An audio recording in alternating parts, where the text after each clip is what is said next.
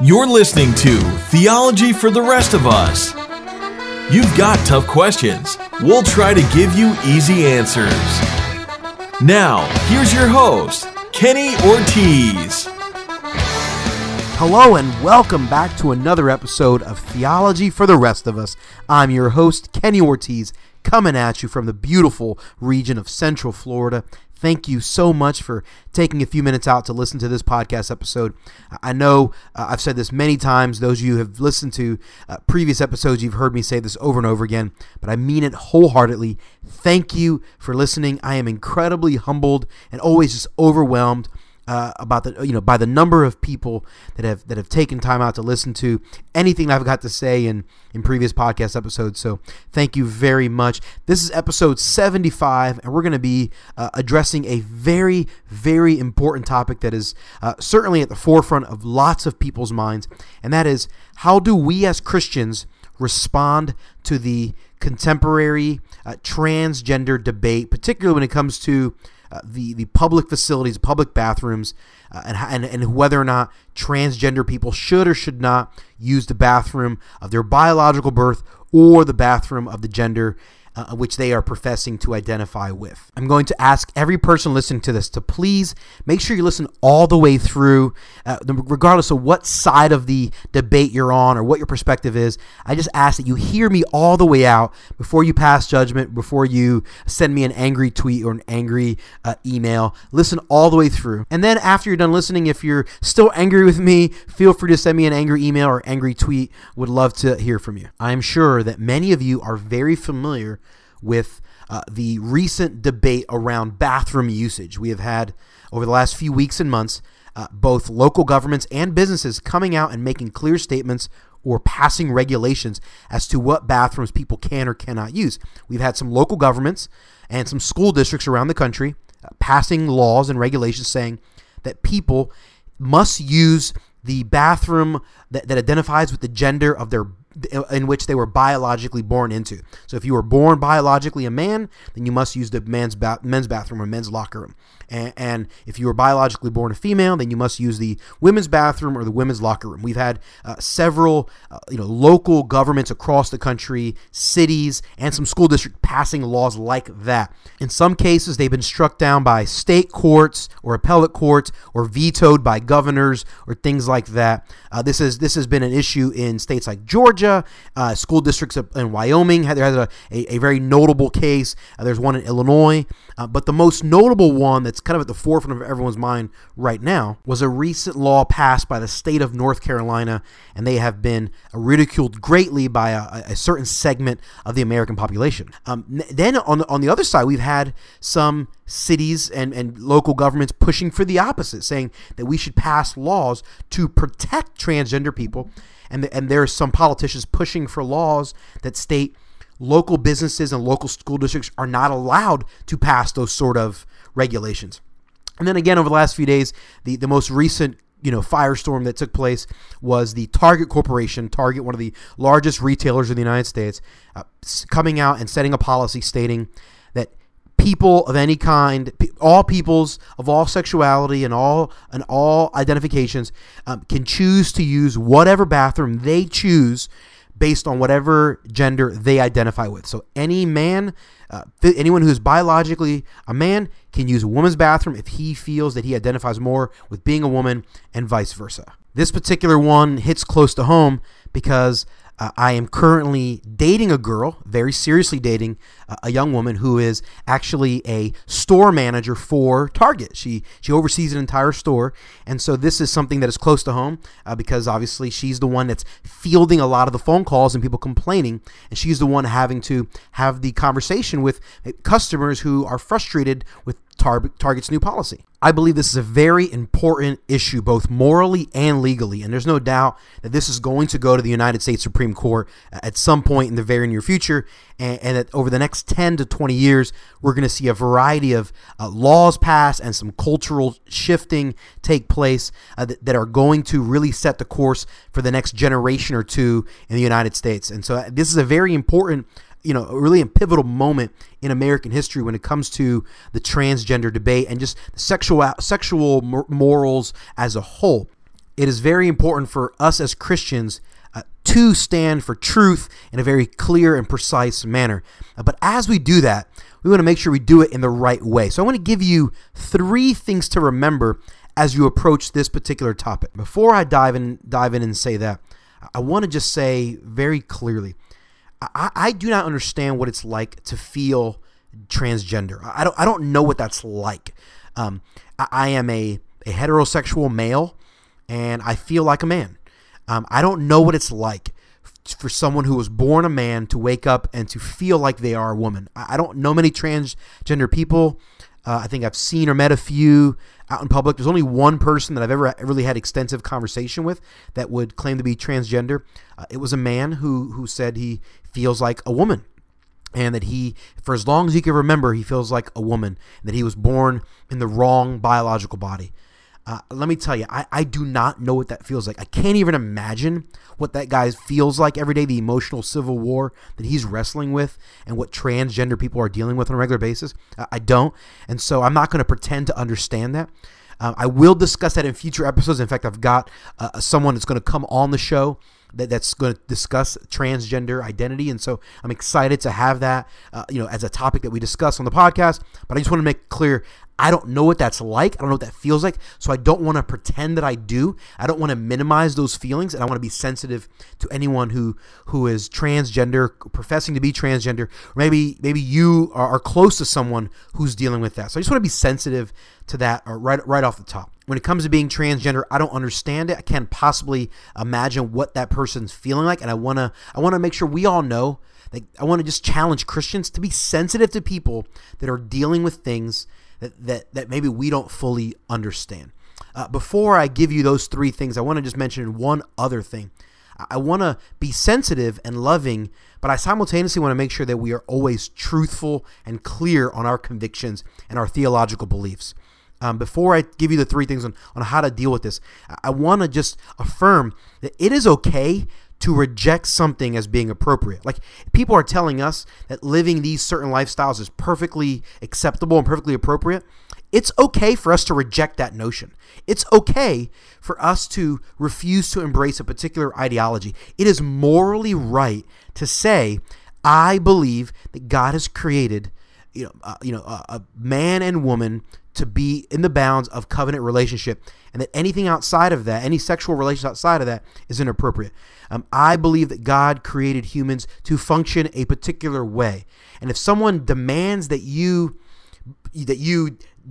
change your belief, you don't have to abide by that. Like, you don't have to embrace the ideology that they're pushing on you. You are allowed to say, I disagree. You are morally right to disagree. It's perfectly acceptable. However, in your disagreement, it is extremely important to remember these 3 things. So as we approach this transgender debate, the bathroom debate, and specifically, here are the 3 things we have to remember. Number 1, be kind. Okay? Listen, it's really, really important to remember this. And this is something I personally struggle with, if I'm honest. I struggle with just being kind as often as I ought to be. But this is a real thing that I believe honors God. I've been realizing more and more in my own personal life how important it is to be kind. Okay, be nice, be cordial. All right, when people walk away from you, they should feel like you're a person of conviction, not that you're a jerk. You hear what I'm saying? People should walk away going, wow, that person really stands for something, even if I disagree. They should not walk away going, man, that person's a jerk.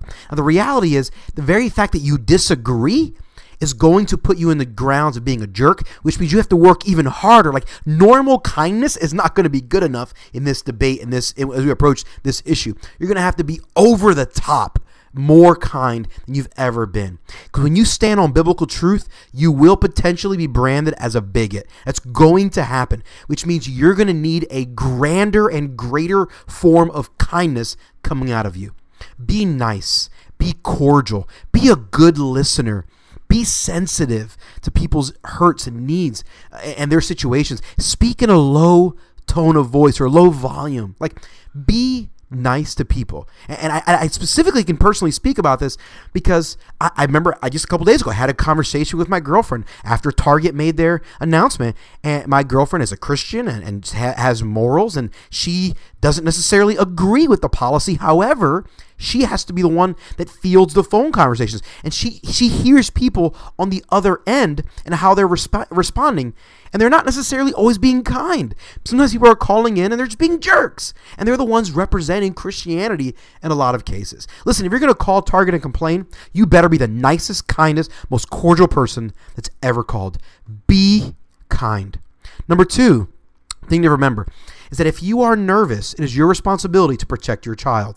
Now, you got to remember, the reason why a lot of people are frustrated with this debate is the idea that because of these acceptable, entrance into opposite gender bathrooms, it's going to make it easier for sexual predators. Most sexual assault, most rape takes place by a heterosexual man. That's happens. People are nervous, however, that there will be men who are sexual predators that are not transgender. They are heterosexual men who will now use these laws and these policies to get into a girl's bathroom and potentially rape or sexually assault a woman in the bathroom. That's what people are nervous about. All right. I gotta make sure you understand that. That's what people are nervous about. Now, is it likely for that to happen? Maybe it's not likely. Has it ever happened? It has happened on a few cases. Very, very small. The number of cases where someone has gone into the opposite bathroom pretending to be transgender and sexually assaulted someone, it's only happened a few times. Very, very rare. I understand that. However, I think it's potentially possible that it might happen more frequently, or maybe it won't happen more frequently. I don't know. No one really knows, but I think there are people that are legitimately concerned that it could happen, right? Because right now, if a man walks into a woman's bathroom, he's going to be questioned potentially by someone. Well, after these policies are passed, and once it becomes normal in our culture, a man walks in a woman's bathroom, no one will think anything of it, or at least they won't feel comfortable to challenge him, which again might make it easier for heterosexual predators to prey on women, particularly younger women. So if you are a Christian parent and you are nervous about this, let me speak to you very clearly. It is your responsibility to protect your child. If you are genuinely nervous about this, it is not your responsibility to be a jerk to the Target people. If you're truly nervous about this and you're truly not being anti-transgender, then your primary responsibility should be to protect your child. So it's your responsibility now to up the ante. It is your responsibility now to take additional precautions. I hope you spend more energy taking additional precautions to protect your child than the energy you spend to complain at Target employees. I'm going to make that very clear. Spend more energy to up the ante to protect your child. Don't expect corporations to protect your children. Don't expect the U.S. government to protect your children. You are the one responsible to protect your child. And number 3, I want to remind everyone that you have the opportunity to fight against this in a very cordial manner. And you can vote on election day or you can vote with your dollars. Make sure you vote. If you want to vote on election day, you vote for the politicians and you can support them. You can give them money. You can promote them. And make sure you do it in a kind and cordial manner. But remember, you can use your vote on election day or your dollars to send a signal. And it's perfectly okay for you to choose to boycott Target if you want to. I'm not going to boycott Target, but if you choose to, I have no problem with that. You're not morally wrong. However, be very cautious that you don't become a hypocrite, because there are lots of businesses doing lots of things that are shady or inappropriate that many Christians shop at every single day. So if you're going to boycott Target, I'm okay with that. Just make sure you take the same consistent approach to every place you spend money. Okay? Let me give you a couple examples. How about a hotel like Marriott, or a place like, or airline like JetBlue, or 1-800-CONTACTS, or Black & Decker. You know, all of these are owned by major Mormons, and huge percent of their profits go to the Mormon church. If you're an evangelical Christian, I would imagine you don't want your money going to the Mormon church, right? So maybe you should avoid those businesses or those products. Or how about this? How about the largest ranch in Florida where I live that provides a large amount of cattle for steakhouses and restaurants and grocery stores all over the state is actually owned by the Mormon Temple that's in Utah. They own it, the largest one. And so anytime I buy steak in the state of Florida, whether I'm at a grocery store or at a restaurant, I am potentially giving money to a church that I vehemently disagree with. Like, maybe you should consider not buying cattle that comes from those ranches. In the same, they also own a very large farm and ranch in California. How about the long list of companies that give money to Planned Parenthood, a company that specifically spends a lot of money on abortions, like Adobe, the company that makes Photoshop? Are you going to stop looking at any products that use Photoshop? American Express, AT&T, Bank of America, Bath & Body Works, ExxonMobil, Groupon, Home Depot, Microsoft, Progressive, Starbucks, Verizon. Like, there's a very, very long list of a bunch of companies I haven't even mentioned that give money to Planned Parenthood. How about companies like Nike and Adidas and many of the other sporting goods companies that have been known to hire child-based borderline slaves in sweatshops in Southeast Asia? How about those companies? Are you going to boycott them? How about Walmart? Like, Walmart's a great company in so many ways. They give away hundreds of millions of dollars to charity. They've done a lot of good for a lot of communities by bringing in jobs, revitalizing communities. Like, there's a lot of good things that Walmart does. There's a lot of bad things Walmart does too. They pay their workers very low wages compared to most companies. And they purposely keep hours low in certain regions of the country. They purposely keep hours low to avoid paying healthcare benefits. You know the other thing Walmart does that's really immoral in my opinion? They bully their vendors. They force vendors to charge a certain rate or to lower the cost so they can maximize their profits. Like, listen, if you're a Christian that's going to be mad at Target, well, you better also think about boycotting Walmart. Listen, I'm not boycotting Walmart. I shop at Walmart on a regular basis, much to the chagrin of my girlfriend. I shop at Walmart. And I shop at a lot of those companies, right? Starbucks, Microsoft, Home Depot. Look, listen, I'm not calling for a boycott on those companies. What I'm simply saying is this, that if you're going to boycott a company for any reason whatsoever, make sure you consider how you spend all of your dollars and that you consistently consider boycotting all of them. Because I think it's a little bit hypocritical of Christians to say they're going to boycott one, but then refuse to boycott the other. I think it's a little bit inconsistent. Now, listen, the reality is you're going to have to draw a line somewhere. There are some things that bother me that I'm going to draw a line, so I'm going to boycott that. And there are other things that I'm going to say I'm okay with that. That's up to you. It's your responsibility to determine your convictions and how you spend your money and what you boycott and what you don't boycott, who you vote for, who you don't vote for.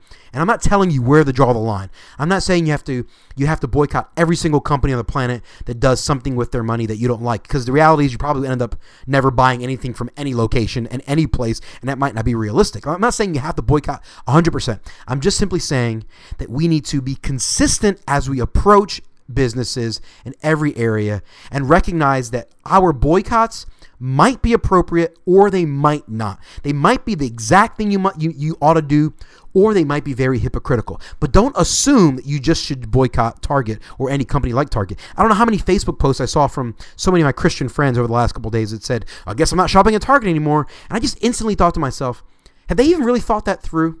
Have they really even considered how hypocritical that might be? Maybe in some cases it's not hypocritical and it's appropriate. But in a lot of cases, I think it might be hypocritical. So I'm just asking you to prayerfully consider, how can you be more consistent in what you choose to boycott or not boycott?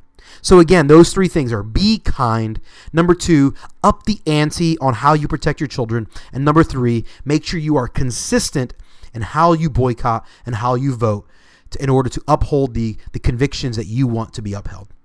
That's it. Those are all my thoughts. I know this is a controversial topic. I know there are going to be people listening to this that don't like what I have to say on both sides of the argument. That's okay. I'm perfectly okay with throwing my opinion out there. If you have a question related to this, please feel free to shoot me an email. Or maybe I said something that you're not so clear on. You're like, Kenny, would you clarify this? Please, again, feel free to shoot me an email. The address is heyortiz@theologyfortherestofus.com. That's HEYORTIZ @theologyfortherestofus.com. Also, if you have a question or a topic that you'd like to have addressed on the podcast that's completely unrelated to this, you can also send me an email to the exact same address, and I will respond as soon as possible and publish an episode that's specifically dedicated to answering your question. As always, our intro and outro theme music has been "I'm Shipping Up to Boston" by the Dropkick Murphys. I'm Kenny Ortiz, and this has been Theology for the Rest of Us.